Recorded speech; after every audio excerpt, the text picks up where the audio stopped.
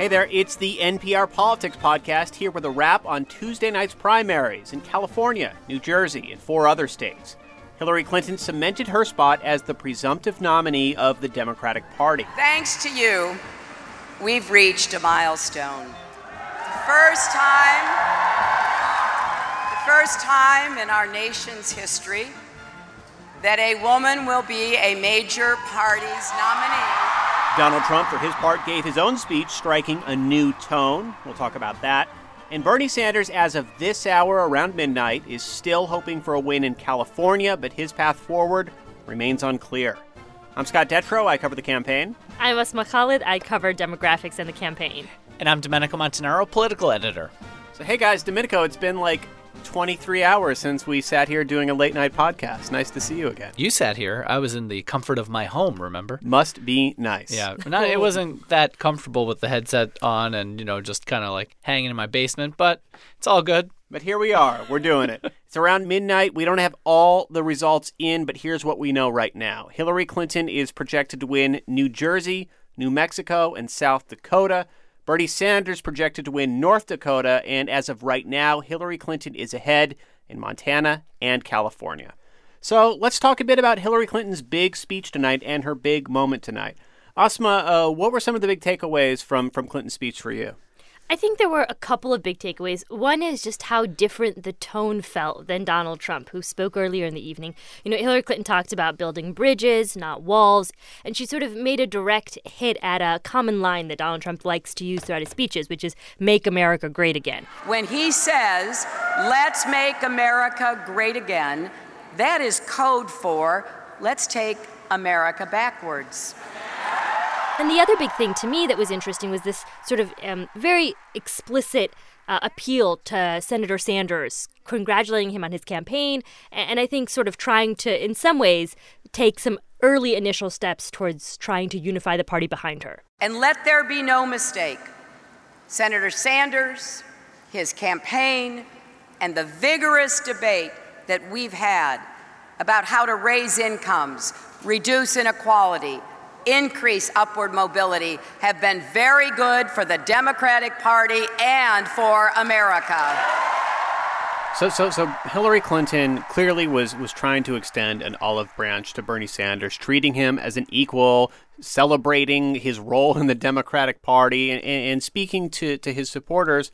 But, I think you talk about how the party always comes together in the fall, but I think it's fair to say that Hillary Clinton might have a lot of work to do bringing Bernie Sanders supporters into the poll. I'll just mention the very unscientific internet comments thing, because I think there's actually one thing I want to talk about tonight. Every time NPR's done a story in recent weeks about the delegate update, anytime we tweet, and tonight we were doing this Facebook thing, thousands and thousands of angry comments from people who support Bernie Sanders, basically not accepting the legitimacy of Clinton winning tonight based on the role of superdelegates. And the point there is that there's a lot of Bernie Sanders supporters who are just frustrated, and then that's natural in a campaign at this point. Well, I would say this. After tonight, Hillary Clinton will not win because of superdelegates. She will have a significant majority of the pledged delegates, which is what the Sanders campaign and Sanders supporters said was the bar that the media had to judge these two candidates on.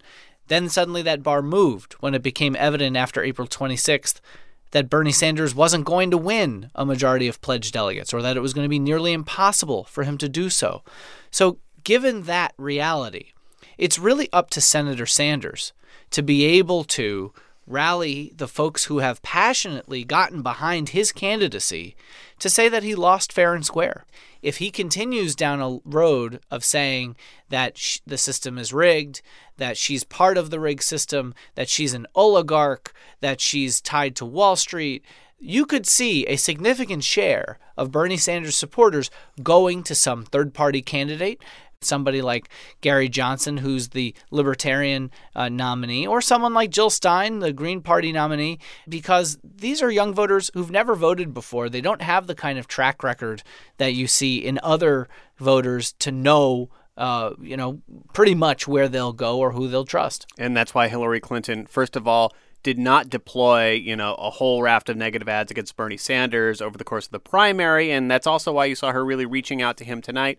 Asma, what are the next steps for Hillary Clinton over the next few weeks as she kind of pivots to the general election? Well, I think the fact that she's going to be spending time next week in both Ohio and Pennsylvania, to me, kind of speaks to the fact that she's trying to build a safety net. And a safety net, I would argue, specifically of sort of suburban white women. And this, to me, is a really interesting takeaway as we pivot towards November, which is that even if the turnout levels of millennials are not as high and she can't really put that Obama coalition back together, she could theoretically sort of chip away at some traditional Republican margins. And that's by doing better with white women. You know, white women are a group that Barack Obama lost by 14 points to Mitt Romney in 2012. If she could just marginally do better with that group, she could theoretically build herself a bit of a safety net. And I, spent some time last week in Ohio going to various suburbs around Columbus and Cleveland.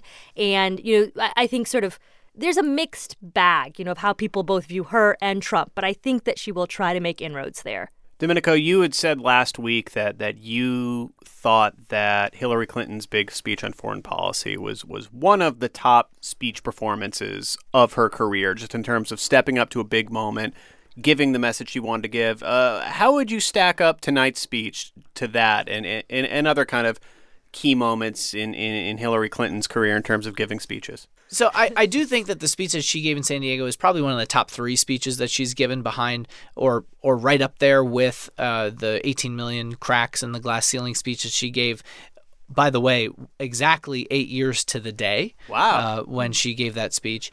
And probably, the speech she gave in China where she talked about human rights and women, I think put her on the map as somebody who is serious. Domenico, do you think, though, that she did what she needed to do tonight? And I guess I'm asking partly because I was so intrigued by the tweets I saw about the historic nature of tonight. And one tweet in particular stuck out to me, and that was from Ana Navarro.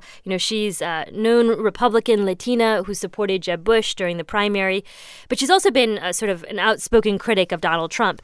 And so she tweeted out tonight when Hillary Clinton was speaking, "Confession. Thought woman thing wouldn't mean much to me, but yes, feel something I can't quite articulate seeing first woman nominee. #history." Look, it's a big moment. I mean, we shouldn't underplay the kind of moment that this is. I mean, when you have fathers talking to their daughters, and realizing that they can say to them that, you could be president of the United States, or, because you have a woman who, for the first time, will lead a major party ticket in this country less than 100 years after women were given the right to vote, a generation after a lot of women weren't allowed to, have their own bank accounts or own their own homes and had to go through their husbands or couldn't wear pants to go to work. I mean, I don't think that that's a reality for a lot of younger women that they had to live through or deal with, that their mothers did. But it is a moment, whether or not Ana Navarro winds up voting for Hillary Clinton or not, it's going to be the kind of thing that as she reaches out as well to Republicans. You notice in that speech, it wasn't just a reach out to Bernie Sanders supporters.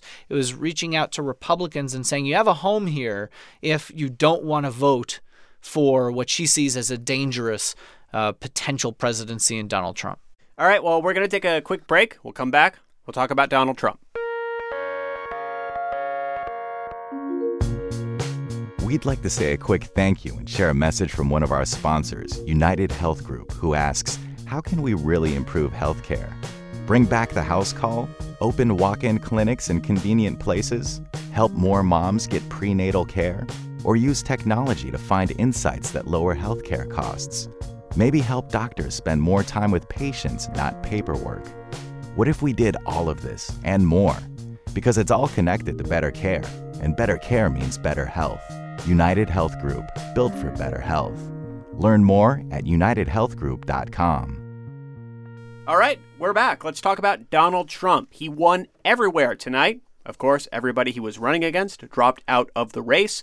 But Donald Trump did give a speech tonight in suburban New York. And let's take a listen to what Trump had to say, because, interestingly, it was not very Trumpy.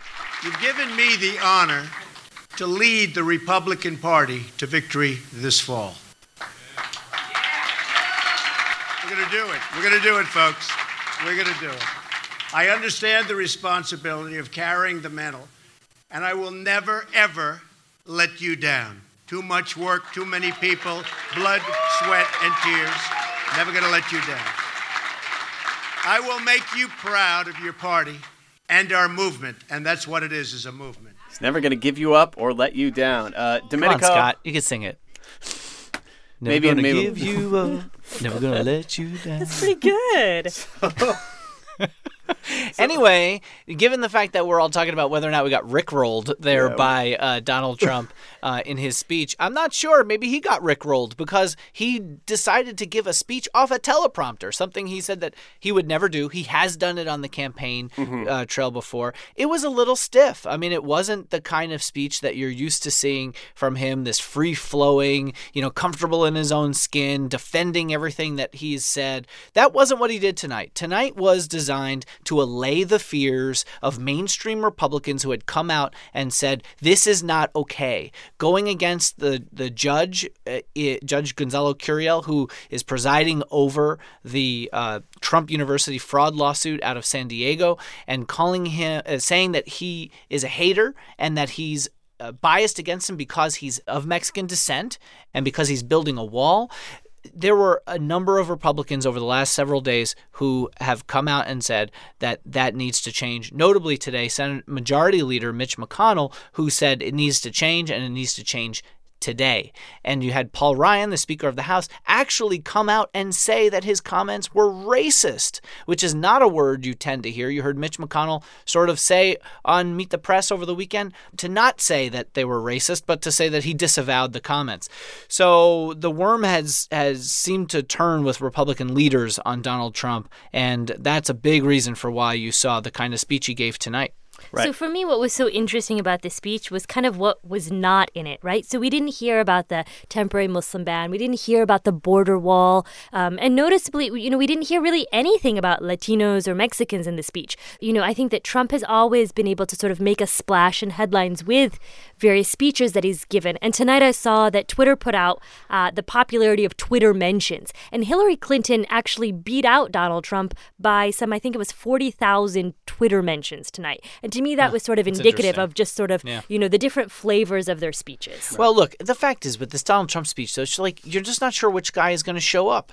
I mean, after the primary, everyone was talking about he's going to be presidential. He's going to make a pivot. He can be presidential. And he was talking about how I can be presidential. Don't worry. You'll see. I can be very presidential, he said. And this week was many things. It was not presidential. Well, no, and he was, winding up with an unforced error, having to fight back his own party. You're just not sure what you're getting exactly and which guy is going to be there. All right, so we've talked about Hillary Clinton. We've talked about Donald Trump. Let's shift gears and talk about Bernie Sanders for a minute and what comes next. I think this is one of those cases where we're taping late on a Tuesday night, early on a Wednesday morning. And when you're listening to this podcast, you're going to know more than we do, because the big question is what sort of tone there's two big questions. The two big questions are whether Bernie Sanders can win California and what sort of tone he has when he speaks tonight. Is it a conciliatory Bernie Sanders? Is it somebody who's talking big picture about the big themes of his campaign? Or is it a Bernie Sanders who's upset about the system, upset about superdelegates, and questioning the legitimacy of Hillary Clinton being declared the Democrats' presumptive nominee? Yeah, and look, 24 hours ago, he was not happy about the fact that the Associated Press had put her over the top, finding 23 additional superdelegates to come out and publicly declare that they were with her and push her over the line. And he said, we're going to go to the convention. Things change in politics.